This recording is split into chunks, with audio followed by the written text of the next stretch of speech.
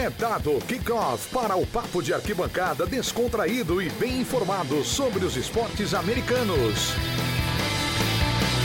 O USA na Rede está no ar. Olá, galera! Sejam bem-vindos a mais uma edição do USA na Rede, edição de número 121 do podcast do portal The Playoffs, que é o site que te deixa informado 24 horas por dia de todas as ligas americanas. Chegamos através do feed do Spotify, do feed do SoundCloud, do Google Podcast. Basta procurar pelo canal The Playoffs, que você tem todos os nossos episódios, e também do programa The Playoffs na WP. No programa de hoje a gente vai continuar a nossa análise da tabela da NFL de 2019. A gente analisou o caminho das equipes da AFC na semana passada, junto com o nosso querido Rafael Fraga, e nessa semana vamos analisar os caminhos da NFC, quem tem a tabela mais fácil, quem tem a tabela mais difícil na teoria, certo? E na segunda parte a gente vai falar de NBA, das finais de conferência. Tivemos nessa quinta o duelo entre Golden State Warriors e Portland, também tivemos o primeiro jogo entre Bucks e Raptors, e a gente vai repercutir com o Piero Fiorelli.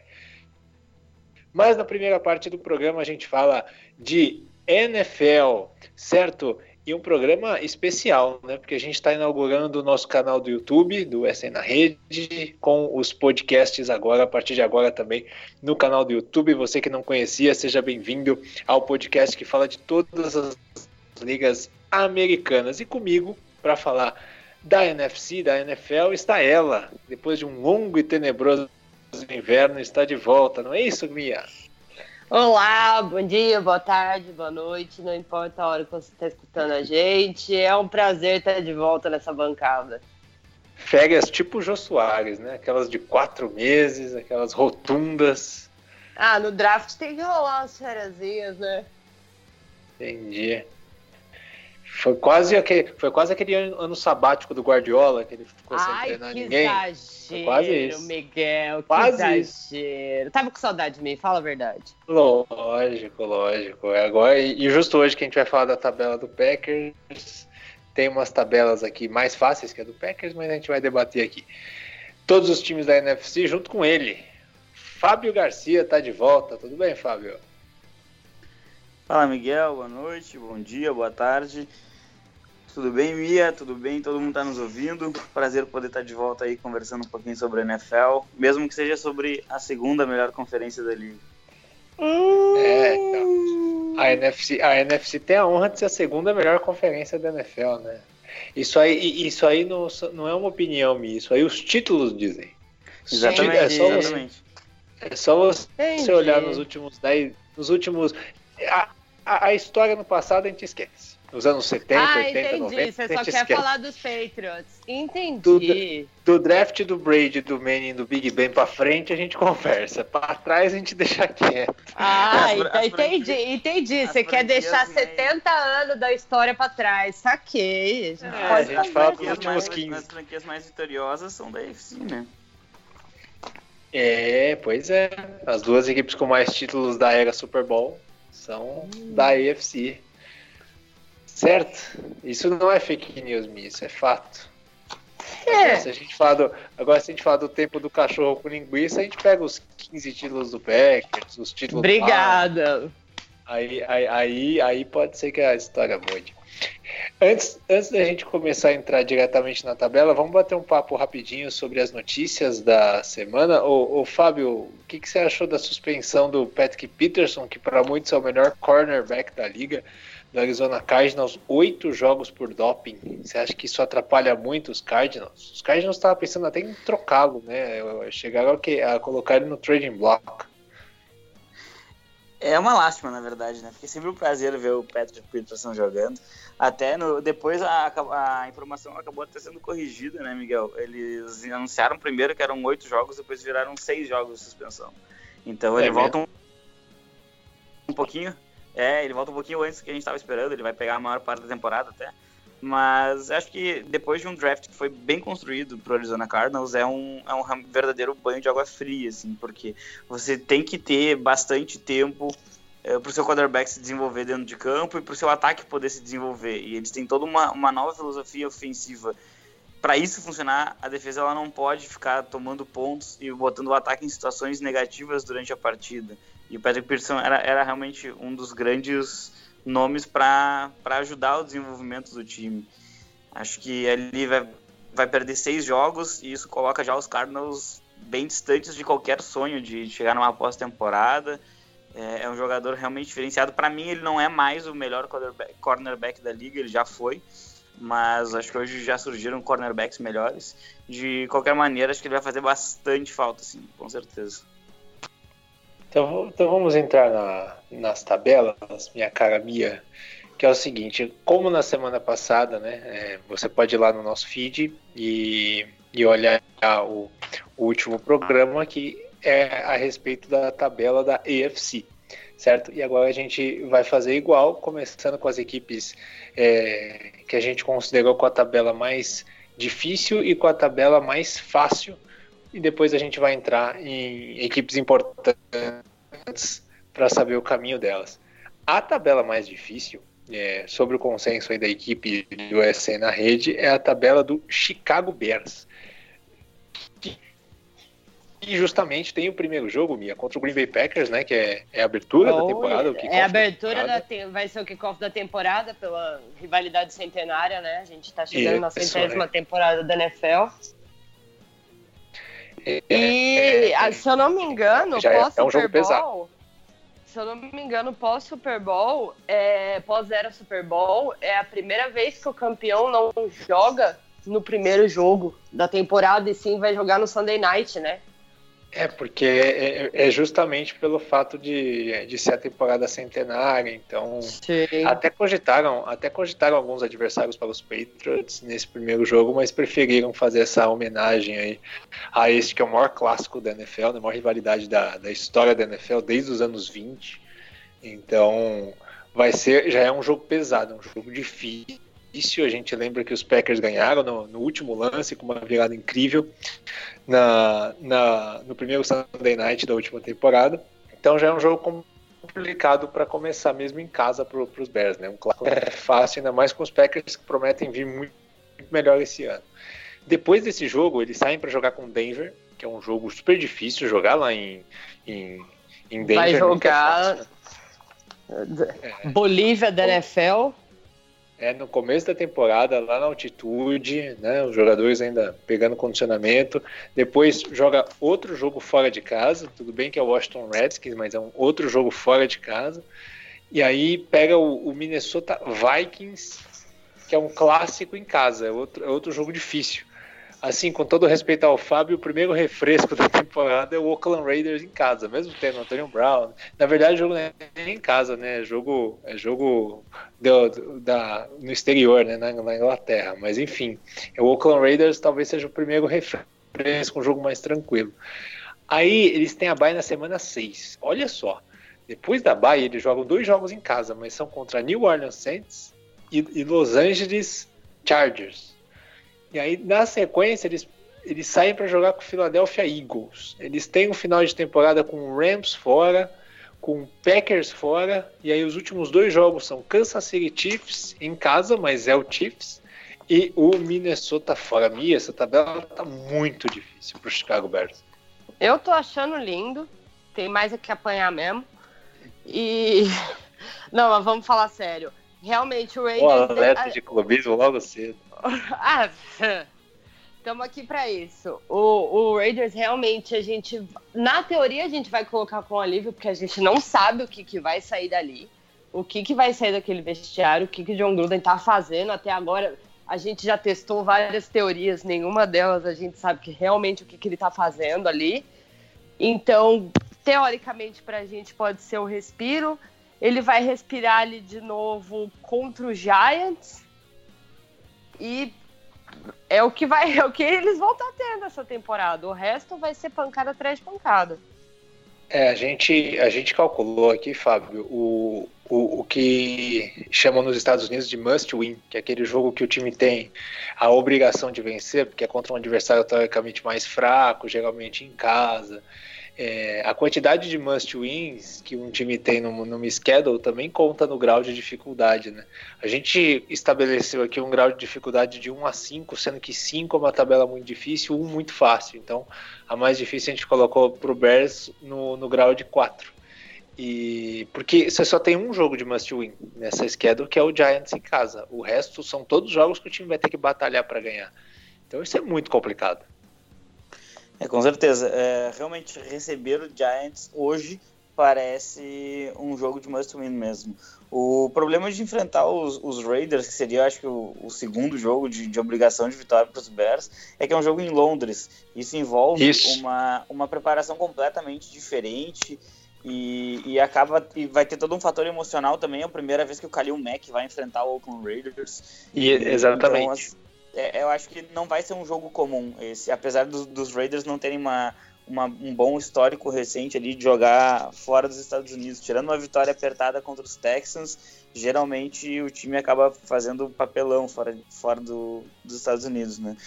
Mas eu acho que também o jogo contra os Redskins acaba sendo um refresco no início da temporada, porque se eles vierem com o Dwayne Haskins de quarterback, a gente tá falando de um quarterback calouro contra aquela defesa. Isso não deveria ser um jogo difícil para os Bears, na minha opinião. E tem também o Detroit Lions, que são 2 jogos que, por mais sejam rivais, os Lions ainda parecem estar muito abaixo da sua divisão. Então, eu acredito que esses 5 jogos aí dos Bears podem ser jogos que facilitem momentos de maiores dificuldades do schedule. Mas se enfrentar 2 vezes Aaron Rodgers, o Minnesota Vikings, que promete ser bem melhor essa temporada, e os campeões de divisão, complica bastante, né? E acho que o grande problema dos Bears é ainda ter a obrigação de enfrentar Chiefs e Chargers, né, que foram os 2 times de melhor campanha na AFC na temporada regular do ano passado, e eles enfrentam os 2 times fora de casa, e acho que isso pode ser sim um grande problema para eles. Não, o Kansas City é em casa, mas mesmo assim perdão, é verdade, o Kansas é em casa, mas é o Mahomes, né, é um problema igual. Outra tabela que a gente considerou muito difícil é a do Minnesota Vikings. Minnesota Vikings é assim, ao contrário da AFC, que tinham 2 tabelas assim extremamente complicadas, né, que é a do Denver Broncos e a do Titans, aqui a gente não tem uma tabela que a gente fala, nossa, mas dentre as 16, as mais difíceis que a gente selecionou são essas, e a do Minnesota Vikings tem no primeiro jogo o Atlanta em casa, que não é um jogo fácil, apesar de ser em casa, é um jogo pau a pau. Aí pega o Green Bay Packers fora, já é um jogo dificílimo. Tudo bem, recebe Oakland na terceira rodada, mas na quarta rodada joga contra o Chicago Bears fora. Aí pega o New York Giants, que seria um jogo mais fácil, fora. Aí recebe o Philadelphia Eagles. Aí vai jogando, pega Detroit, pega o Redskins, pega o Kansas City fora e o Dallas fora na sequência. E aí tem a bye week na semana 12. Depois da bye week, o Minnesota Vikings tem Seattle fora, clássico com o Detroit Lions, Chargers fora, e aí fecha com 2 clássicos, Green Bay Packers e Chicago. Olha, olhando aqui, eu acho que a do Vikings é até mais difícil que a do Bears, viu? É bem complicada essa tabela. Até porque o Vikings é um time pior que o Bears, né? Então tem esse detalhe. Acho que isso acaba pressionando também. Mas pelo que você leu da tabela, a impressão que dá é a seguinte: quer chegar nos playoffs, tem que fazer uma bela primeira metade de temporada, porque se deixar para decidir contra Dallas fora, em clássicos de divisão, eu não acredito no Kirk Cousins, né? A gente sabe o histórico negativo que ele tem em jogos importantes, jogos televisionados e jogos contra times que têm um recorde positivo. O Kirk Cousins realmente não vai bem nessas partidas. Eles vão pegar o Chiefs e o Dallas, os 2 fora em seguida um do outro. Isso aí vai embaçar muito pro time. Sem contar o final, que tem Chargers fora e aí Green Bay e Chicago. Esses 3 últimos jogos para decidir. Você falou do Kirk Cousins que ele amarela no prime time, é verdade. E aqui a gente olha aqui quantos prime times eles têm na temporada, né? Eles têm prime time na semana 10 contra o Cowboys, é um Sunday Night. Olha lá, já é um jogo para botar a defesa do Cowboys no Fantasy. Tem prime time contra Seattle fora na semana 13, é outro jogo para espalhar. Prime time contra o Los Angeles Chargers na semana 15 e prime time contra o Monday Night contra o Green Bay Packers na semana 16. É o seguinte, pro time classificar, Fábio e Mia, o Kansas vai ter que jogar bem o prime time, porque são 4 jogos. É muito difícil. E jogos chaves, né? Porque olha... Quando eu olho uma tabela, geralmente eu foco naqueles jogos que são os mais traiçoeiros. Ele não é um must win pra mim, mas aqueles mais traiçoeiros. Eu até pego, pra dar exemplo pra vocês, o próprio Oakland ano passado. Tá? O Oakland ano passado, ele, desde o início do ano, sabia que não era um time que ia brigar por nada, mesmo, assim, no máximo pela escolha 1 do draft. E aí o Oakland conseguiu 4 vitórias ao longo da temporada. Uma foi sobre o Cleveland, outra sobre o Pittsburgh e uma sobre o Denver também. Essas 3 equipes chegaram nas últimas 2 semanas lutando por playoffs. E se tivessem vencido um jogo que é fácil sobre os Raiders, elas poderiam ter chegado à pós-temporada. Então eu acho que são esses jogos traiçoeiros que a gente não dá tanta bola, ou que a gente não vê tanta graça, que reside assim, uma vaga na pós-temporada. No calendário dos Vikings, eu olho a primeira semana e eu vejo um jogo super traiçoeiro. Recebeu o Atlanta em casa, assim. Eu acho um jogo muito traiçoeiro pro Minnesota. Bom, agora seguindo, a gente falou das mais difíceis, agora vamos falar, tem uma tabela que é decididamente muito mais fácil que as outras. Se a gente falou na AFC que a dos Patriots era mais fácil, aqui o time do Rei do Gado, hein, Mia? O time do Rei do Gado deu sorte nisso aqui. Eu não vou falar nada dessa porcaria. Vamos lá, para te ajudar, Dallas Cowboys começa um jogo super difícil contra o New York Giants em casa. É a estreia que todo mundo queria, né? Pois é.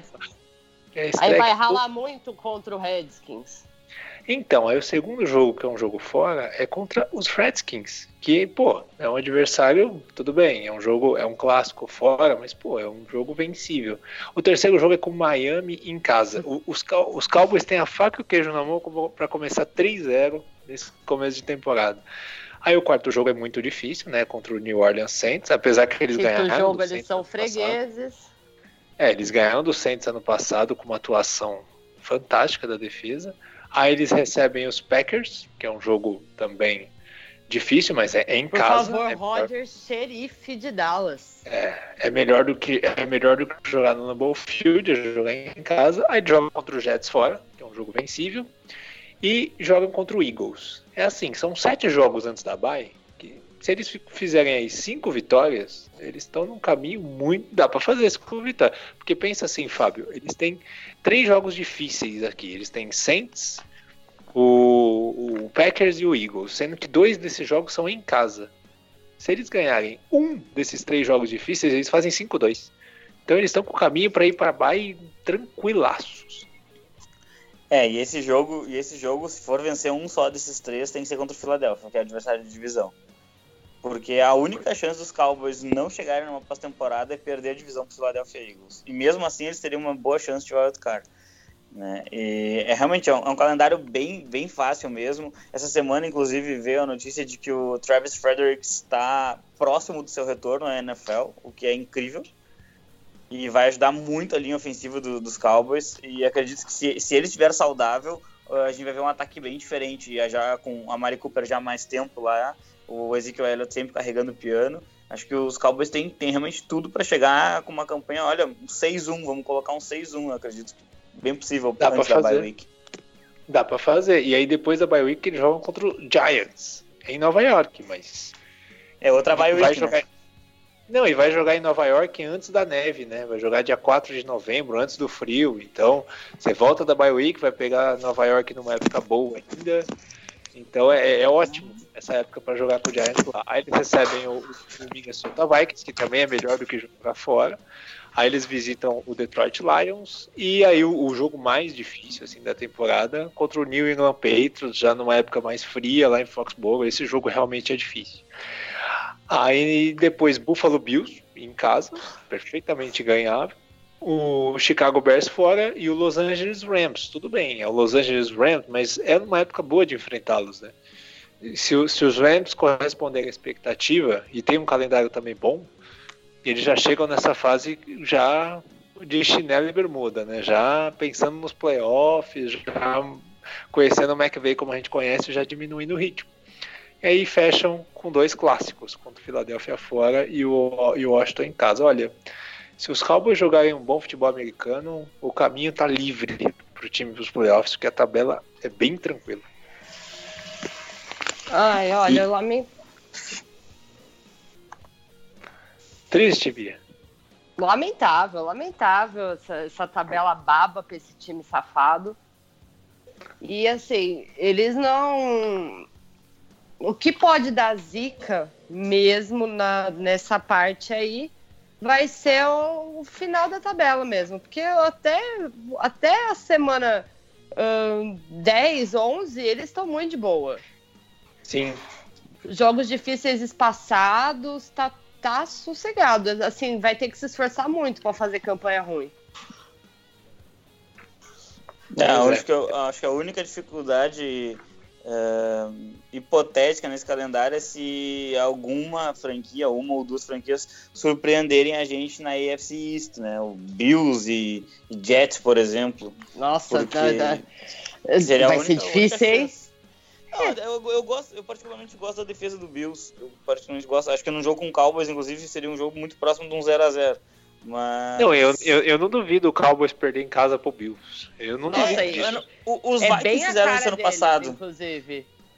Nossa, o Né? Vikings perdeu foi o único time que perdeu de 0 do Bills. Então assim, realmente pode acontecer. Esses são os jogos que eu falei, são traiçoeiros. Você não vai, ele entra às vezes sem concentração, assim, e acaba perdendo um jogo que deveria ganhar, né? Eu não duvido. Pois é. Não, e os Cowboys têm aquela coisa, né? Ano passado eles ganharam do Saints com uma atuação impecável da defesa, e no jogo seguinte eles tomaram 23-0 do Colts. É verdade. Entendeu? Os Cowboys têm essa... não é só a estrela que combina com o Botafogo, tem outras coisas também. Gostamos. Uma semelhança, pois é, exatamente. Vamos seguir aqui com algumas tabelas importantes, gente. Começando com a de 2 times que são favoritos, né? Pelas casas de apostas, pela opinião da mídia especializada, tanto lá quanto aqui. Começando com o New Orleans Saints, de Drew Brees. Vamos lá, a tabela do Saints tem primeiro jogo com o Houston em casa, achou uma boa estreia para o time começar bem e ganhar, porque o Houston joga mal fora de casa. Los Angeles Rams fora, esse jogo é carregado de histórias, né? Depois daquela final da NFC, esse jogo aqui é um jogo importante. Seattle fora, é um começo complicado, né? Semana 2 e 3, recebe o Dallas, recebe Tampa Bay, depois vai a Jacksonville, que não é um time que faz valer tanto mando, então é uma boa sequência aqui. E aí antes da bye tem Chicago fora e Arizona em casa. Aí uma sequência legal. Dá pra ganhar uns 5, 6 jogos aqui, né? Antes da bye week na semana 9. E depois tem... Aí depois é o seguinte, né? É engraçado que a NFC Sul, os clássicos dela estão concentrados na segunda parte da temporada entre as equipes. Então o time vai ter o Atlanta na semana 10, o Tampa Bay na 11, o Carolina na 12, o Atlanta na 13. E aí depois joga com o 49ers. Olha, aí o time fecha aqui a tabela com os Colts já na semana 15. Aqui os Saints já podem estar bem encaminhados ou classificados, brigando por seed 1 de repente.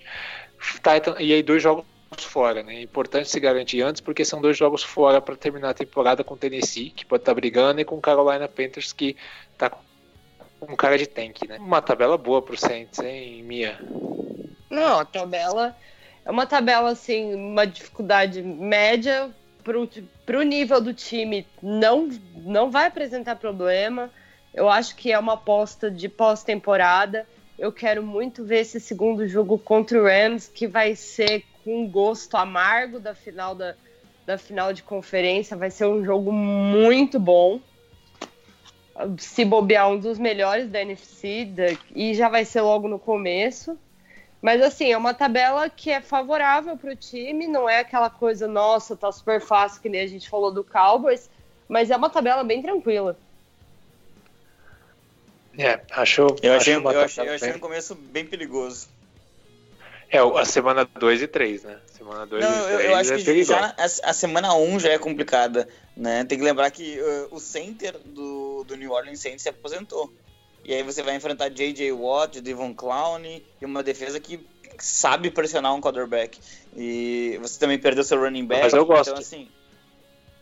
Mas eu gosto do menino que veio do draft, o McCoy. Sim, eu gosto. Não sei se já pra semana 1. Mas é justamente, na semana 1 você tem que enfrentar Clown e DJ Watt. Olha, logo não de é, cara já é puxado. É um batismo no fogo, assim. Então, assim, acredito que as primeiras 3 semanas elas vão ser bem complicadas pro New Orleans. E isso pode acabar pressionando se o time não tiver o desempenho que a gente imagina que vai ter. Por exemplo, começar o ano desligado, como começou na última temporada, então perdeu pro Tampa Bay. Se o time começar com um tropeço desse tipo, ele vai pra bye week e vai precisar ganhar muitos dos jogos divisionais. E você entrar pressionado por vitória nesses jogos de divisão é uma coisa bem complicada. E pode acabar complicando mais um calendário que não é tão difícil assim. Mas são muitos must-wins, né? Você tem Carolina em casa, é um must-win, principalmente se o Ken Newton não jogar, Tampa Bay em casa, Arizona em casa. Então são muitos jogos assim que ajudam. São Francisco em casa. Então eu acho uma tabela legal. Até o Carolina fora na última semana não deve ser um jogo difícil se o time precisar. Enfim, mas o começo realmente é turbulento. Los Angeles Rams, equipe que não joga pré-temporada. Né? O McVay ele poupa até valendo, né? Até no Super Bowl ele poupa, né? Nossa senhora. O Sean McVay ele poupa todo mundo e mesmo assim os caras machucam, é impressionante. A gente tem que lembrar que o Todd Gurley não tá 100%, a gente não sabe como vai ser o rendimento dele, então Los Angeles Rams tem aí um caminho longo para se provar mais uma vez nessa temporada. A tabela não parece ser tão difícil, né? O time joga com Carolina fora, dentre as possibilidades de estreia, fora de casa é a melhor delas, né?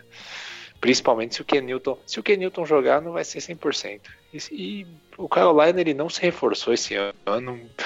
Não me parece um time que vai competir, então eu acho que é uma estreia. O Panthers morreu no Super Bowl 50 e ficou lá. Estamos procurando até agora. Na última temporada começou bem, depois perdeu o gás. Pois é. Aí depois do Panthers fora, que é um jogo totalmente ganhável, mesmo fora, o time recebe New Orleans, né? Aí sai para jogar com Cleveland. Até aí a tabela são 2 jogos complicados. Mas aí depois pega Tampa Bay em casa, sai com Seattle, o jogo de divisão, recebe São Francisco, joga com Atlanta fora, Cincinnati em casa. Então é um jogo pegado, um jogo fácil. Um jogo pegado, um jogo fácil. Então dá para administrar bem. Aí depois da bye week tem Steelers fora. E aí começa uma sequência com 2 jogos em casa, contra Bears e Baltimore. Podem ser até jogos duros, mas são em casa. Arizona fora é vencível, Seattle em casa. E aí fecha a temporada com Dallas fora, São Francisco fora e Arizona em casa. Assim, eu acho que não tem jogos difíceis em sequência. Então acho que é uma tabela bem passável pro Rams, né? Se o time conseguir fazer um bom desempenho. Eu acho que tem uns jogos ali que se você bobear, você dança. Então o time vai ter que ter uma desenvoltura, a gente vai precisar esperar para ver até como vai estar o Gurley, porque a gente já viu que na hora de puxar a responsa e assumir o negócio nas costas dele que cai. Então isso vai depender muito. O time já é um time que está junto há mais tempo, isso vai mudando com certeza. Vamos ver como vem, depende como vem o Sean McVay também esse ano. Deixando claro, você sabe que eu sou tiete dele, mas vamos ver como que ele vem para essa temporada. Eu acho que é uma tabela que o Rams pode explorar muito bem. Tem jogo embaçado, como toda tabela sempre tem, que você tem que tomar cuidado para não escorregar. Mas é uma tabela que dá para você administrar bem. Pois é. Então vamos acelerar aqui, gente, para a gente poder falar de mais times. Philadelphia Eagles. Eagles tem Redskins em casa para começar, sai com Atlanta, pega Detroit, sai com Green Bay, pega Jets, sai com Minnesota. Sequência de jogos pegados, dá pra ganhar, mas é tudo jogo equilibrado, né? Aí tem uma sequência aqui de 2 jogos fora, com Cowboys e Bills, E antes da bye da semana 10, pega o Chicago Bears em casa. Na volta da bye, pega os Patriots em casa. Se é para pegar os Patriots, não tem situação melhor, né? Você voltando de bye e jogando em casa. E aí depois joga com Seattle também em casa. Com Miami fora, que dá para ganhar completamente, ainda mais nessa época que já não tem mais calor, né, em dezembro. Giants em casa, Redskins fora. Olha essa sequência do Eagles, Fábio. Depois da bye, é uma sequência para embalar. Você pegar 2 jogos em casa difíceis, dá pra ganhar só que é tudo duelo de divisão, né? Os caras adoram se embaçar um pro lado do outro. Não, isso eu concordo, mas você tem 2 jogos difíceis, com Patriots e Seattle. Os 2 em casa, dá pra ganhar 1. Se o Eagles estiver bem, dá pra ganhar 1. O Dolphins fora dá pra ganhar, o Giants dá pra ganhar. Mas e aí, Carcinho vai estar saudável até aí? Então, aí é que tá, né? A gente tá pensando num cenário que o time esteja bem. A minha preocupação é o Carson Wentz, porque enquanto ele tiver mais sorte do que juízo, vai acontecer o que tá acontecendo toda a temporada. Ele vai se arriscar e cagou no pau de novo. Aí não vai dar, não dá pra ficar desse jeito. Agora não tem mais o Nick Foles, então tem que depender dele. Exatamente. O que você acha, Fábio? Eu gostei do cenário pro Eagles aqui. O cenário final é bem favorável mesmo. E no início, pelos jogos que você foi falando, a impressão que eu tinha era o seguinte: temos adversários fáceis em casa, onde o Eagles é muito forte a temporada inteira, e adversários mais complicados fora de casa, né? Fecha um 4-4 aí, tá bom. Eu até acredito um pouco melhor. Eu acredito que o Eagles vai realmente desafiar o Dallas Cowboys dentro dessa divisão. Acho que a gente vai ver uma briga bem legal de 2 equipes. São 2 apostas que eu vejo para pós-temporada mesmo, as 2 equipes chegando novamente. E eu acho que vai ser o primeiro ano saudável mesmo do Wentz em muito tempo. Acho que os Eagles eles se reforçaram de uma maneira inteligente, como é de costume. O general manager é muito bom. Tô apostando sim, um final bem melhor do que o começo, na minha opinião. Então vamos falar agora do time da Mia, o glorioso Green Bay Packers, que a Mia ficou chateada porque eu botei ele abaixo do Minnesota Vikings na tabela. Foi só uma coincidência, viu, Mia? A gente sabe. Não foi desejo, não, foi só uma coincidência. Foi sem querer. Vamos lá, o Green Bay Packers joga, como a gente já disse, contra os Bears fora no primeiro jogo. No segundo jogo, Vikings em casa. Isso é um começo que pode determinar muito, né? 2 clássicos divisionais, um fora em casa. Um time que vem renovado, com reforços, com nova comissão técnica. Isso aqui pode determinar muito. Depois vem mais 2 jogos em casa. Olha só, Mia, dos 4 primeiros jogos dos Packers, 3 são em casa. Então, os Packers também receberam aí uma benção do titio Goodell.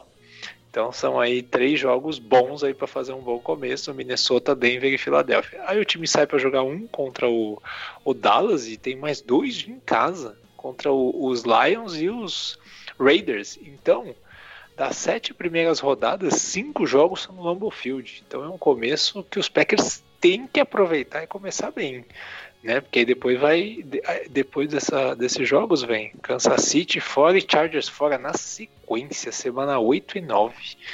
Pauleira os 2. Pauleira. E aí antes da bye vem aí um must-winzinho contra os Panthers. Depois da bye tem São Francisco fora, né? É bom ter a bye antes dessa viagem longa. Giants Mas fora. Aí você atravessa de volta o país para pegar os Giants fora seguido. Não gosto aí não. E pegar o Giants fora nessa época já é um pouquinho mais chato, né? Já é uma época de frio. Mas a gente joga no frio também, então não. Se for olhar por aí. Verdade. Para os Packers não tem muita diferença. Não faz muita diferença, principalmente porque o Lambeau Field é aberto também. Para os Packers não, é verdade. O Washington Redskins, né, na semana 14, aí uma sequência em casa, né? O Redskins na 14 e o clássico com o Bears na 15. E os Packers fecham a temporada com 2 clássicos fora. Contra o Minnesota Vikings fora e contra o Detroit Lions fora. Olha, Mia, assim, tem que aproveitar o começo, porque depois fica difícil. Não, o final de temporada ali vai ser muito pegado, principalmente pela quantidade de jogos fora e pela distância de um lugar para o outro, principalmente nessa parte de São Francisco e Nova York.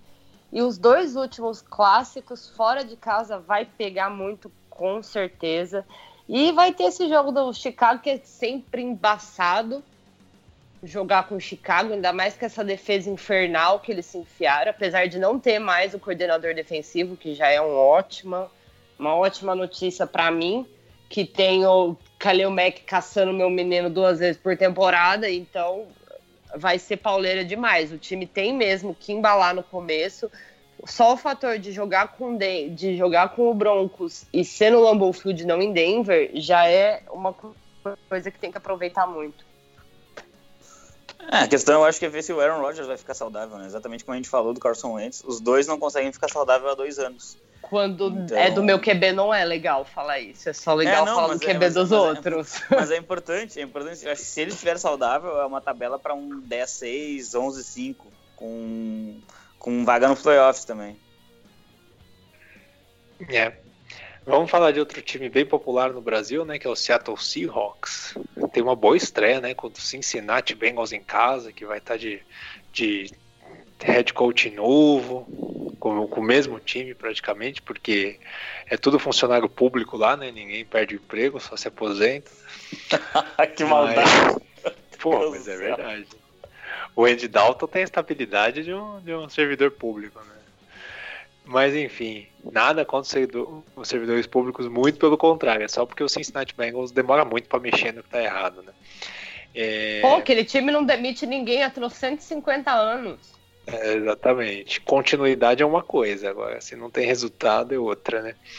New Orleans, aí vem 2 jogos difíceis, né? Contra o Pittsburgh Steelers na semana 2 fora, né? E o New Orleans Saints em casa na 3, aí sai para jogar com o Arizona, que é uma incógnita, é a maior incógnita da temporada, pode estar voando como pode estar uma tragédia, e aí joga com o Rams, né? Olha, é um começo difícil, aí na semana 6 sai para jogar com o Cleveland, é um começo difícil.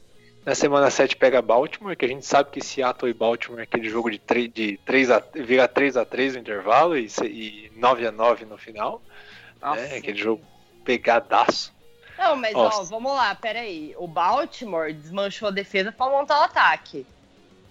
Então a defesa de Baltimore a gente não sabe como vai estar, né? Perdeu Exatamente, vamos lembrar isso. Eles refizeram todo o ataque, mas eles desmontaram a defesa deles. Então talvez não seja 3-3, 9-9, não.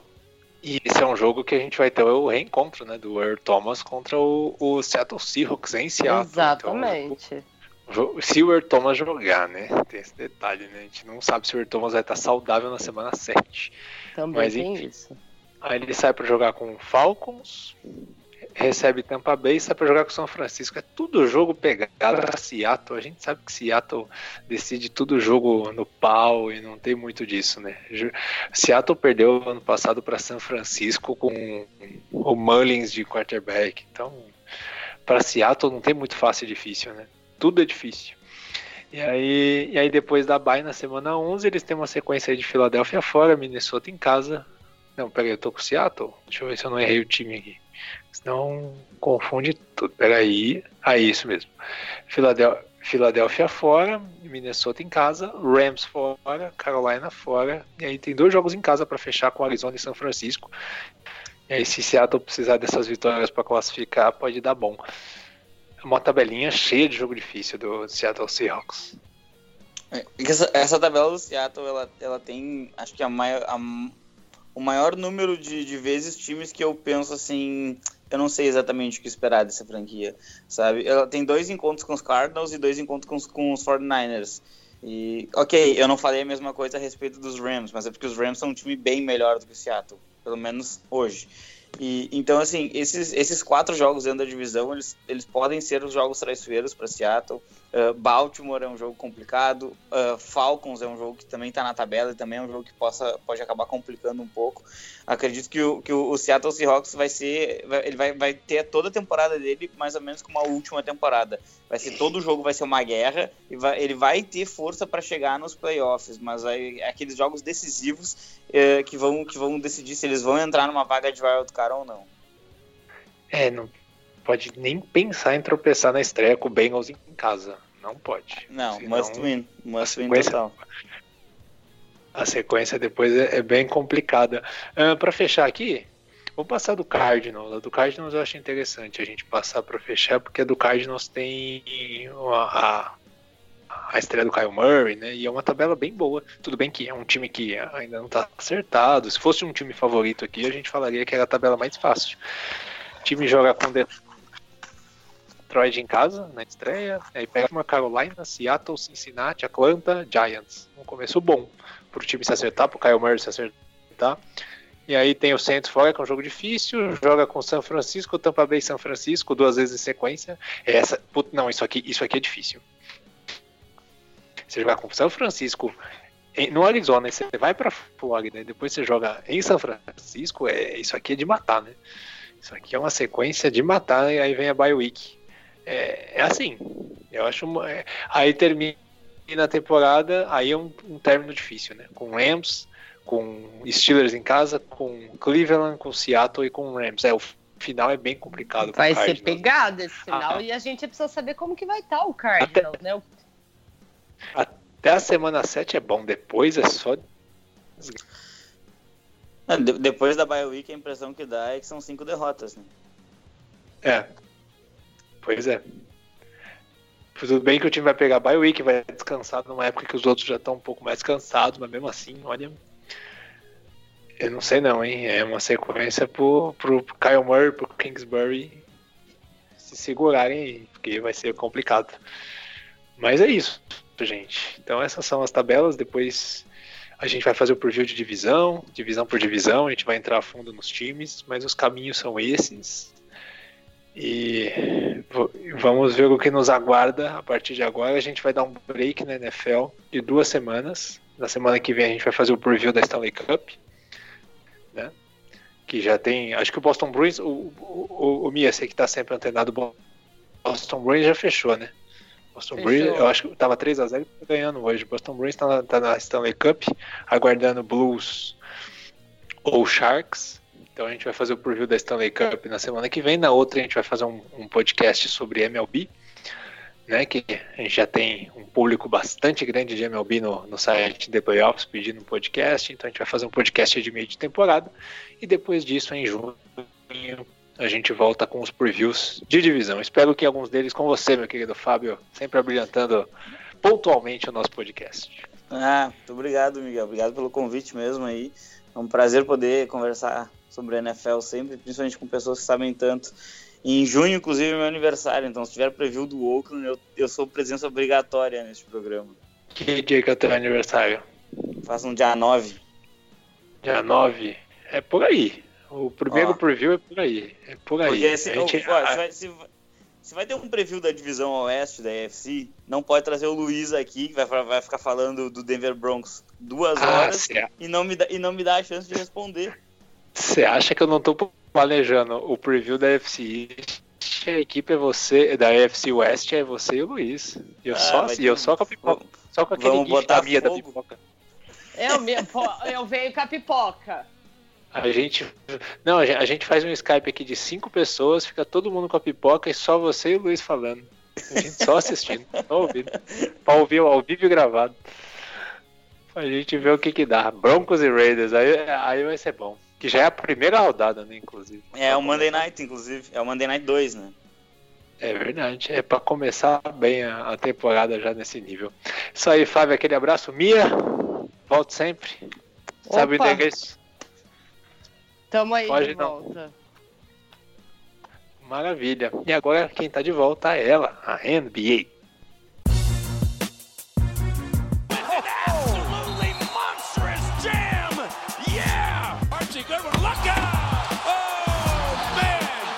NBA. Muito bem, agora então vamos para a parte da NBA. Neste exato momento, terminou o jogo entre Golden State e Portland. Olha, vai ser aquele comentário, o comentário do Piero vai ser tipo aquela entrevista de jogador na saída do campo, sabe? Que ainda tá com o jogo na cabeça, ainda não sabe direito o que falar. Saiba o que falar e diga pra gente como foi essa vitória apertada do Golden State Warriors, Piero? Fala, Miguel. Um abraço para você, todos os ouvintes do USA na rede. Mais uma vez um prazer participar. Olha, foi um jogo muito legal. Principalmente porque o Portland ele se ajustou para o segundo jogo, né? Por mais que o Terry Stotts tenha dado aquele ataque de pelanca na entrevista coletiva com alguns colegas da imprensa, ele conseguiu fazer alguns ajustes, principalmente na defesa de pick and roll, principalmente na defesa fora da bola. A gente percebeu um time muito mais agressivo defensivamente, colocando até em alguns momentos o Warriors para bater lance livre. E o ataque fluiu muito bem, tanto que foi pro intervalo vencendo por 15 pontos. O problema é aquela velha história do Golden State Warriors e os terceiros quartos, né? O Warriors veio pro terceiro quarto, cortou a diferença, teve uma run ali de 13 pontos em 2 minutos, uma coisa completamente insana. E é o jeito Warriors de jogar, eles foram cortando a diferença. O Portland até conseguiu recuperar um pouquinho o fôlego depois do baque que foi tomar essa sequência de pontos. Melhorou no quarto período, mas aí no finalzinho o Warriors com mais tranquilidade, com mais experiência e sabendo melhor o que fazer nos momentos decisivos, conseguiu ganhar o jogo e abrir a diferença de 2-0 que tanto precisava, né? Porque é uma série que não conta com Durant, não conta com o Cousins. O Cousins pode voltar ainda, é uma informação que rola que o Cousins pode voltar sim ainda. Então acho que com esses desfalques, conseguir essas vitórias foi muito interessante. Olhando a pontuação do jogo, o Stephen Curry fez 37 pontos, o Klay Thompson fez 24 e o Draymond Green 16. Kevin Looney mais uma vez pontuando bem, né, com 14 pontos, e destaque também que o Draymond Green nos rebotes, né, com 10 rebotes. Do lado do Blazers, CJ McCollum 22 pontos e o Damian Lillard 23 pontos. Seth Curry, segundo as más línguas, o Curry bom, ele na verdade tá certo, ele é o Curry bom, né? Porque o outro é excelente, então ele é o Curry bom mesmo. Seth Curry fez 16 pontos. Por que você acha que o Portland conseguiu equilibrar um pouco mais as ações, conseguiu ler um pouco mais o time do Golden State? Eu acho que mudou um pouquinho o jeito de defender, principalmente o pick and roll, né? Porque normalmente quando você tem o bloqueio, o pivô ele ficava dentro do garrafão e não saía para marcar a bola de 3, né? Pro jogador que estava saindo do bloqueio. Quando você joga assim contra o Warriors, que tem jogadores como Curry e Klay Thompson, você toma a bola de 3 a todo momento. Então ele fez esse ajuste, colocou a defesa para subir um pouquinho mais, o time foi mais agressivo, principalmente que eu falo assim, nessa bola, os jogadores fora da bola, né? Mas o Warriors, quando não tem o Durant e volta para ser o antigo Warriors, é aquele time que tem muita movimentação fora da bola. Então é muito bloqueio, é muito jogador se movimentando a todo momento, a bola vai rodando, é muito legal de se assistir. E assim, tem até um prazo que você aguenta defensivamente, né? Em muitos momentos você se confunde. O Warriors faz muitas vezes aquela jogada em que tem um pivô dentro do garrafão, seja o Looney. Ele vem, ele ameaça fazer um bloqueio, o Curry dá a volta, e quando tentam dobrar no Curry, ele corta em direção à cesta e o Draymond Green acha ele. Isso aconteceu algumas vezes no jogo. Então é um Warriors que ele é muito versátil ofensivamente, mesmo sem o Durant, e que consegue se adaptar à defesa do Portland Trail Blazers. Foi um jogo em que o CJ McCollum iniciou muito bem, super agressivo, o Warriors ia revezando a defesa nele, ele conseguia atacar todo mundo. O Lillard um pouco limitado com a boa defesa do Klay Thompson, mas assim, o Portland deu menos minutos hoje pro Cantor, tentou em alguns momentos jogar com uma formação mais baixa, não funcionou porque não conseguia ganhar a disputa dos rebotes. Aí veio com o Myers Leonard na quadra, e o Myers Leonard surpreendentemente jogou muito bem, tanto nos bloqueios como para até alguns arremessos de 3 pontos, arremessos de meia distância. Mas é assim, é aquela coisa, né? Parece que o Warriors eles sempre dão um jeito. Por mais que o jogo tivesse muito para Portland em um certo momento, eles conseguem se recuperar e a partir das suas estrelas ganhar o jogo. Série muda para Portland. Próximo jogo vai ser no sábado às 10 da noite, né? As finais do Oeste sempre transmitidas pela ESPN. O que dá para esperar? O que pode mudar com a série em Portland? A gente tem que ver até que ponto o Durant vai estar pronto para essa série ou realmente ele não vai jogar os jogos em Portland. Uma coisa que eu quero destacar, o Warriors veio com uma rotação hoje, até 12 jogadores entraram em quadra. Tudo bem que o Bogut e o Damian Jones basicamente nem jogaram, né? O Bogut até iniciou como titular, mas jogou apenas 4 minutos, e o Damian Jones jogou 2 minutos. Mas tirando isso, foi uma rotação de 10 jogadores. Então o time conseguiu usar um pouco mais o banco. O Quinn Cook veio pro jogo, o Jordan Bell conseguiu fazer um ótimo terceiro quarto. O Jordan Bell, o Sean Livingston conseguiu jogar um pouquinho melhor, o Kevin Looney foi muito bem. Enfim, o banco ajudou um pouco mais. Até em alguns momentos o Kerr tentou usar o Alfonso McKinnie para marcar o Lillard, não deu certo, porque aí não aguenta nem fisicamente, né? Mas a gente percebe que o Kerr tá tentando dar motivação pro seu banco, colocando eles para jogar um pouco mais. Tudo bem, você mantém o Klay jogando mais de 40 minutos, você joga o Curry 40 minutos, mas o resto você consegue rodar e deixar pelo menos o time com um bom fôlego para aguentar o jogo. Acho isso muito interessante. E vou destacar mais outros 2 jogadores. Draymond Green jogou demais, espetacular o jogo do Draymond Green, quase um triple-double, e muito, muito bem no quarto período. E também o Iguodala, que fez a defesa decisiva, né? 3 pontos de diferença. O Lillard com a bola na mão, ele sequer conseguiu dar o arremesso, porque o Iguodala muito bem roubou a bola dele e o Warriors ganhou o jogo. Então, assim, eu imagino um terceiro e quarto jogo de muita pressão para Portland, porque é uma situação muito complicada. Foi um time que liderou boa parte do segundo jogo e não conseguiu vencer. E o Warriors jogando quase com um match point, né? Porque 2-0, você perder um jogo em casa e voltar para a série em Oakland com 3-1 fica quase impossível. Então é um momento de tanta pressão para Portland e o Warriors em situação tão tranquila que a série agora fica assim ainda mais difícil do que era anteriormente. Falando em série difícil, tivemos na quarta-feira o duelo número 1 entre Toronto Raptors e Milwaukee Bucks, e é impressionante, né?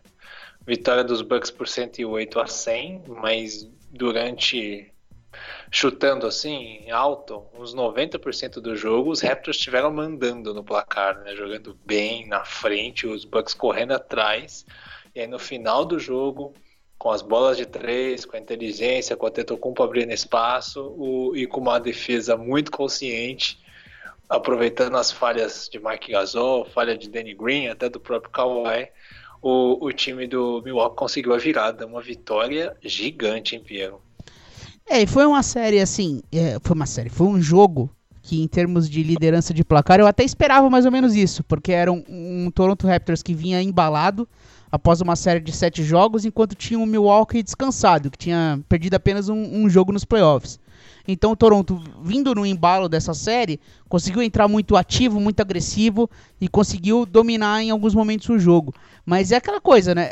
O Nick Nurse está trabalhando com uma rotação muito curta, e isso é curioso. A gente está falando de um time que durante bons anos aí era um dos melhores bancos da NBA, foi o melhor banco da NBA na temporada passada, e está jogando com uma rotação basicamente de 7 jogadores. É o Van Vliet e o Ibaka que vem do banco e só. E jogou um pouquinho o Norman Powell. Então, assim, é muito difícil você jogar desse jeito para um time que tá desgastado no nível de Toronto. E o time sentiu fisicamente na reta final do jogo, né? E aí, o Milwaukee Bucks com seu jeito de jogar, né? Parece que o Milwaukee ele não muda muito. Ele faz algumas adaptações, mas o seu jeito é sempre o mesmo. Eles têm muita tranquilidade na forma que eles jogam. E aí, na reta final, o time foi tranquilo, fez o que tinha que fazer e ganhou o jogo. Ganhou o jogo com muita autoridade e com uma grande atuação, mais uma vez, das suas estrelas, né? O Giannis fez 24 pontos, o Brook Lopes fez 29, e é engraçado assim, vocês falaram no The Playoffs na WP na terça, né? Acho que até o Tuca falou sobre a dificuldade do Marc Gasol em marcar o Brook Lopes, né?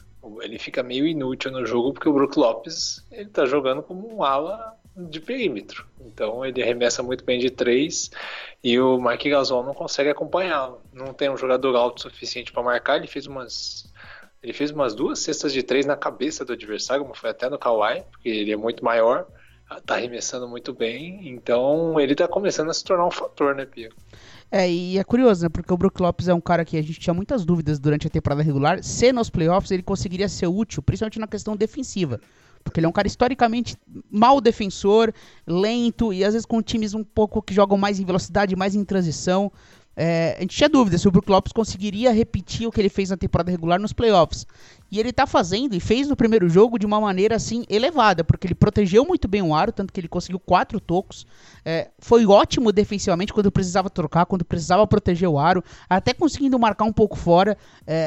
mostrando que tem muita capacidade defensiva, melhorou muito nisso, consegue usar muito melhor o corpo, não faz tantas faltas. E ofensivamente, é aquela coisa, né? Antes ele era só um cara que ficava embaixo da cesta, procurava aquele jogo de post offense.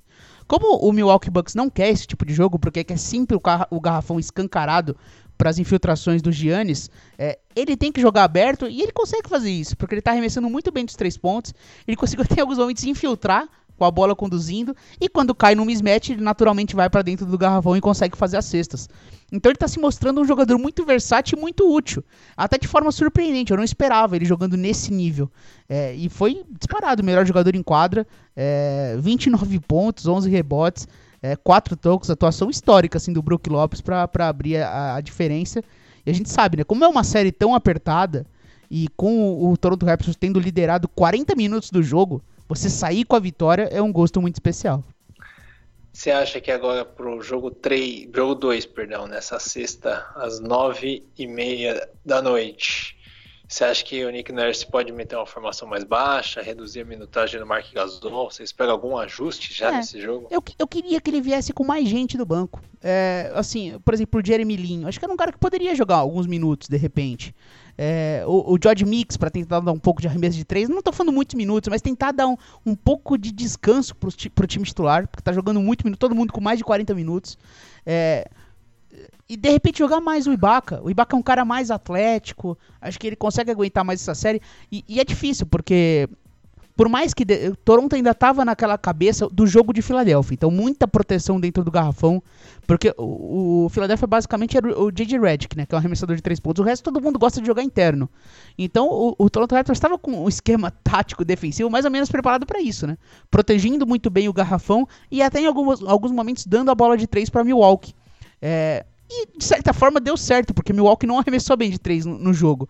Mas não é o normal. O Milwaukee é um time que arremessa bem de 3 pontos. Então manter essa estratégia, não sei se é o ideal. Então acho que pode ser um jogo que o Nick Nurse tenha que trabalhar um pouquinho mais a rotação, colocar mais jogadores em quadra, porque a gente vê, né, o time do Milwaukee, quem joga mais é o Giannis, que jogou o quê? 37 minutos. 7. Então, 37. E o resto vai jogando ali 34, e você vê jogadores do banco como o George Hill, que joga 27 minutos, o Malcolm Brogdon, que jogou 26 minutos, o Malcolm Brogdon, que tá aos poucos, né, ele era titular durante a temporada regular, mas pela questão da lesão tá iniciando com o Nikola Mirotic. Então me parece uma rotação um pouquinho mais profunda e que o Toronto às vezes tá cansando, se desgastando demais fisicamente. Acho que tem que ajustar um pouco isso, melhorar os encaixes dentro do jogo, mas assim, por mais que eu esteja falando tudo isso, foi uma ótima atuação de Toronto, né? Kyle Lowry fez um excelente jogo, então assim, é uma série muito equilibrada, acho que longe de estar alguma coisa decidida, é aquela série de 2, assim, um grande técnico, que é o Budenholzer, e um técnico muito promissor, que é o Nick Nurse. Acho que eles vão conseguir fazer alguns ajustes e tem tudo para ser uma série ainda mais legal no futuro. É porque, assim, ilustrando o que você disse, aquele erro do Danny Green, que praticamente foi o que mudou o rumo da partida, né? Aquela bola que ele perdeu no ataque, deu contra-ataque no finalzinho, aquilo é claramente um erro de quem tá cansado, né? Então, realmente... o time vem de uma maratona contra a Filadélfia, então tem que entender o Nick Nurse, a minutagem dos jogadores, senão o time não vai aguentar chegar em 7 jogos com o Milwaukee. Sim. Vai ficar bem difícil, porque são no mínimo 5. Então, e com certeza vai ser bem difícil. Vamos falar um pouquinho do draft, Piero. No The Playoffs na WP, vocês analisaram aí a loteria do draft, que te deixou muito triste. Eu não gostei desse formato, acho um formato que tira o sentido do conceito de draft, né? Tira totalmente sentido. O conceito de draft é Robin Hood, né? É ajudar os mais necessitados, né? E você não ajuda. Você pega o Pelicans, que é um time que não fez playoff por problemas de vestiários, não podia ter ido, e vai pegar a escolha número 1, provavelmente vai pegar o Zion Williamson. Então, eu acho que ficou injusto do jeito que ficou. Aquela eterna discussão da NBA tentando evitar que os times façam o famigerado tanque, né? Que é uma discussão que vem há muito tempo na NBA, como evitar, como fazer que ao mesmo tempo tenha esse equilíbrio de conseguir dar talento para os times melhorarem, mas evitarem com que eles tentem perder durante a temporada regular. É uma situação muito difícil para quem administra a liga, porque é realmente aquela coisa de você tira aqui, perde ali, Então, é assim, eles tentaram fazer esse ajuste e no fim das contas rolou um rebuliço danado, né? Porque já foi assim na temporada passada, mas nessa ainda mais, né? Time subindo muito, a gente vê o Lakers, né? Subindo com a quarta pick. Acho improvável que o Lakers escolha na quarta pick, mas agora ela já ganhou muito mais valor para uma troca. Então, são coisas que aconteceram. O Knicks mais uma vez saindo decepcionado, o meu Phoenix Suns saindo decepcionado, Chicago Bulls, Cleveland, e no fim das contas os grandes vencedores, Pelicans com a escolha número 1 e o Memphis Grizzlies com a escolha número 2. E o que você sente do Anthony Davis nesse momento? Agora já passada a loteria do draft, o que você sente? Você sente que o Anthony Davis pode mudar de opinião agora? Então, eu acho... Em Orleans? Então, eu acho que ele ainda quer sair. E se o Pelicans tiver alguma dúvida que ele vai assinar ou não, eles vão trocar. Porque perder de graça seria uma coisa trágica pros Pelicans, né? Então eu imagino que o Pelicans continue tentando trocar. Mas aí vai depender do que vem de informação, né? Da vontade do Anthony Davis. Claro que se o Anthony Davis falar, eu quero ficar, quero jogar com o Zion, tudo muda e naturalmente o Pelicans vai renovar. Mas foi uma situação mas foi uma situação tão chata na reta final de temporada, Miguel. Aquela questão pra não tomar multa, o Pelicans colocava aquele minuto mínimo do jogador em quadra e tinha aquela relação fria dele com a torcida, o ginásio cada vez mais esvaziado, as entrevistas eram super frias, era uma situação muito desconfortável, parecia que ele não estava mais ali. E não sei se tem muito esse clima pra ele voltar. Mas, sim, enfim, ele é um cara tão bom, né, que a gente não sabe. Eu realmente tenho muitas dúvidas de qual vai ser o futuro do Anthony Davis. Se eu sou os Pelicans, minha opinião, eu tentaria um capital de jogadores, de repente a troca com Boston, pegar um Jason Tatum, pegar um ou dois jogadores a mais, ou uma pique boa a mais, e aí construir o time ao redor do Zion. Você tem esse de, mais uma vez, fazer o que você não fez com o Anthony Davis. Você não conseguiu construir um time para o Anthony Davis. Agora use o Davis para trazer um capital que construa o time para o Zion. Para fazer a próxima estrela. É o que eu faria. Eu penso como você também. E não dá para ignorar a sorte que tem o Pelicans, né? Porque olha, é o que a gente falou no The Playoffs. O último grande prospecto do nível Zion que tinha aparecido na NBA foi o Anthony Davis. E nas duas vezes o Pelicans caiu com a escolha número 1. Então, é o tipo de bênção que você não recebe muitas vezes. Você conseguiu receber 2. Espero que dessa vez os Pelicans aproveitem. E quem já parece que vai aproveitar a sua chance é o Memphis Grizzlies, né? Que ao que a mídia americana apura, está muito encaminhado o draft do Yamoran. O time de Memphis está inclinado com a pick número 2 para escolher o jogador que era cotado ainda. Yamoran é um jogador de uma universidade pequena lá de Murray, né? E é um jogador que acho que caiu no primeiro jogo do March Madness, né? Porque a universidade era bem fraca. Só que antes do March Madness ele já é cotado para ser como o melhor depois do Zion. Você acha que é uma escolha certa do Memphis? Se foi isso mesmo? O Yamoran conseguiu impressionantemente subir muito no draft desde que começou a temporada, né? Ele veio pro segundo ano em Murray State e foi feroz, assim, ofensivamente, muito impressionante. É um cara que, inclusive, o Phoenix Suns estava muito interessado em ter ele, porque precisa de armador e ele é o melhor armador da classe. Então, assim, curioso que ele tenha realmente passado o R.J. Barrett, porque o R.J. Barrett era o cara número 2 por muito tempo, mas acho que assim, a reta final de temporada do Yamoran no college foi tão impressionante, e ele parece ser um jogador com tantas habilidades assim, que acho que pode ser interessante. É óbvio que existe a dúvida, né, porque o R.J. Barrett também é um prospecto que pode ser um grande pontuador na liga, mas eu ficaria curioso. Acho que, por exemplo, você trabalhar com o Yamoran ao lado do Mike Conley, seria o tipo de, sei lá, de exemplo que acho que não existe melhor, assim, pra você trabalhar ao lado. Então acho que seria muito legal pro Yamoran e pra Memphis esse jogador caindo lá. Seria uma transição, né? Porque o Conley também não sei quanto tempo mais vai ficar. Seria uma transição interessante aí pra ter um herdeiro nessa posição. Acho que é isso que o Memphis tá pensando. E parece que o Memphis não quer trocar o Conley, né? Porque poderia ter trocado na temporada passada, né? Já que tava nesse processo todo de rebuild, trocou o Marc Gasol, mas acabou ficando com o Conley e não me parece querer trocá-lo. Quer continuar ele como sendo a cara da franquia. E aí ele, ao lado do Yamoran, pode ser muito interessante. E acabou ficando até bom pro Caboclo, né? De repente caísse mais um ala aí, né? Um R.J. Barrett, um Jarrett Culver. Seria mais alguém para disputar a posição na ala. Vindo mais um armador. Acho que o brasileiro vai ter ainda mais espaço na próxima temporada. E para fechar, se isso acontecer mesmo, esse cenário provável, né, de Zion não morar na 2, cai aí o jogador que já chegou a ser o número 1 do draft, antes de surgir o Zion, né, que era considerado aí há muitos anos como um baita prospecto, que é o A.J. Barrett. E tem alguns até comentaristas no Brasil que falam que leva mais fé no desenvolvimento dele do que do próprio Zion Williamson, né? Então, caiu para o Knicks, o A.J. Barrett, né? Seria provavelmente o time que escolheria ele. Você acha que os Knicks... Você disse na terça-feira que os Knicks, se trouxessem o Kevin Durant ou o Kyrie Irving, uma estrela, poderiam trocar essa escolha. Você não acha que o A.J. Barrett seria uma boa escolha para os Knicks? Então, eu não sei. Assim, se é o Knicks tá dando um recado de tanto desespero, assim, para ter vitórias imediatas, ter uma relação imediata, que não me parece o Knicks com tanto, assim, paciência para desenvolver mais um jovem jogador. Acho que eles querem o máximo de estrelas possíveis. Então, assim, eles vão tentar trazer o Kyrie Irving, eles vão tentar contratar o Kevin Durant. E quem mais aparecer na Free Agency, eles vão tentar ser agressivos. E, de repente, uma pick número 3, ela é um grande ativo.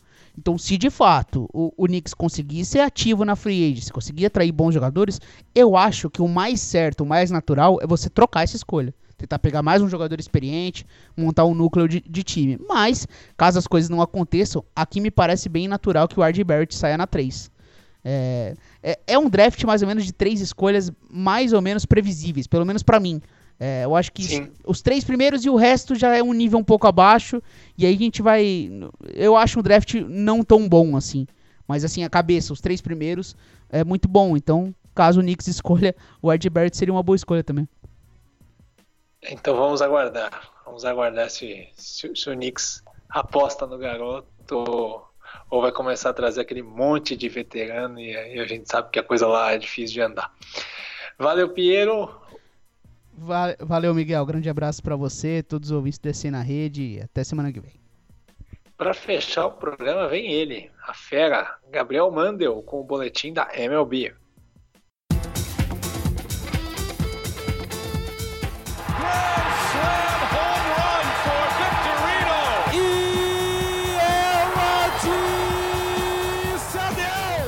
MLB. Amigos do USA na Rede, aproximadamente um quarto da temporada regular da Major League Baseball já é história. Os times aí entre 40 e 45 partidas disputadas. Os cenários já começam a ficar um pouco mais claros. Já tem muito time que começa a definir a sua situação visando a trade deadline, que acontece aqui um pouco mais de 2 meses e meio, no dia 31 de julho. Algumas anormalidades do começo da temporada, quando as amostras são muito pequenas, também já ficaram para trás. E a gente tem na Liga Nacional, por exemplo, 3 franquias liderando as 3 divisões, de quem esperava-se mais ou menos isso. Melhor campanha da Liga Nacional é do Los Angeles Dodgers, que é o grande favorito a conquistar mais uma vez a divisão oeste da NL, e um dos favoritos da World Series, o Dodgers, que perdeu a World Series em 2017 para o Houston Astros, em 2018 para o Boston Red Sox. Na divisão central, uma das divisões mais equilibradas e mais fortes da MLB, Chicago Cubs na frente, seguido de perto pelo Milwaukee Brewers, do espetacular Christian Yelich, o Yelich, que já tem 16 home runs na temporada, forte candidato, pelo menos por enquanto, a repetir o título de MVP da Liga Nacional. E na divisão leste, apesar de um começo claudicante do Bryce Harper, o principal reforço para 2019, o Philadelphia Phillies vem liderando. A decepção, no caso, na divisão leste, o ex-time do Bryce Harper, o Washington Nationals, que não se encaixa, vem sofrendo bastante com lesões também. Tem uma campanha só melhor do que a do Miami Marlins na divisão e vê perigar bastante a possibilidade de disputar a pós-temporada. Outra surpresa do time que ainda não se encontrou, apesar de uma recuperação no último mês, é o Colorado Rockies. O Rockies começou muito mal a temporada. Nesse momento vem atrás ainda de Arizona Diamondbacks e San Diego Padres, mas começa a ensaiar uma recuperação um pouco mais perto dos 50%. O Rockies, que como sempre sofre bastante com os arremessadores na altitude do Coors Field, mas tem ótimos números ofensivamente por conta da altitude do estádio em Denver. Já na Liga Americana a gente tem sim uma surpresa, se é que pode-se dizer assim, no que talvez é a divisão mais fraca da MLB, a divisão central. Quem vem liderando é o Minnesota Twins, o Minnesota que vem contando com boa produção ofensiva de jogadores de quem não esperava muito, especialmente os catchers, o Jason Castro e o Inácio Tudilho. O time aparece à frente do Cleveland Indians, que apesar de ter reduzido o investimento, era tido como o favorito da divisão central. O Cleveland também vem sofrendo bastante com lesões, vem sofrendo com algumas temporadas abaixo do esperado, principalmente do Trevor Bauer, mas ainda tem chão para se recuperar, a distância não é muito grande. Na divisão oeste, mais uma vez, domínio do Houston Astros, o Seattle Mariners, que começou bem a temporada, especialmente após ganhar os 2 jogos contra o Oakland Athletics no Japão, já perdeu o fôlego e deve terminar a temporada longe da briga pelos playoffs. O que surpreende é exatamente o desempenho fraco do Oakland Athletics, que no ano passado brigou firme até o final do ano, mesmo com um elenco que muitas vezes sofre com a falta de dinheiro. Mas o time que sofre com a falta de dinheiro e que vem surpreendendo é o Tampa Bay Rays. O Tampa Bay que começou de forma espetacular a temporada, perdeu um pouco de ritmo, sofre também com a ausência do Tyler Glasnow, que vinha sendo seu melhor arremessador e está na lista de contundidos, deve permanecer aí pelo menos mais um mês fora dos gramados, mas o Tampa Bay vem conseguindo segurar agora, duras penas, a liderança da divisão leste da Liga Americana. O Boston Red Sox, que teve um início muito ruim, já se recuperou, ainda não o suficiente para brigar pela liderança, mas já diminuiu bastante a distância para o Tampa Bay Rays. E entre os dois, a gente vê o que sobrou do New York Yankees. O Yankees, o caso que eu me lembro, no tempo que eu acompanho o MLB, mais chocante de como uma equipe pode ser prejudicada pelas lesões. Essa semana a gente teve a confirmação de que o Miguel Andújar, que no ano passado disputou o prêmio de Rookie of the Year, está fora da temporada, vai passar por uma lesão, uma cirurgia para corrigir uma lesão, perdão. O Yankees, a duras penas, com muitos jogadores fora de campo, vem disputando, vem diminuindo cada vez mais a distância para o Tampa Bay Rays e já disputa a primeira posição na divisão leste da Liga Americana. Essas são as notícias desse primeiro quarto de temporada da Major League Baseball. A gente volta nas próximas semanas com muito mais da MLB, que com o fim da NHL e o fim da NBA, dentro de algumas semanas passa a ser a única liga entre as 4 principais profissionais do esporte americano em disputa. Vale a pena ficar de olho, tem muita coisa legal vindo por aí. Muito bem, tá aí o boletim da MLB com o Mandel, e assim fechamos o USA na Rede desta semana. Semana que vem a gente vai falar de NHL e de NBA, preview da Stanley Cup, e aí quem sabe até, acho que o preview da final da NBA ainda não, mas alguma coisa encaminhada. Aquele abraço, até semana que vem, tchau!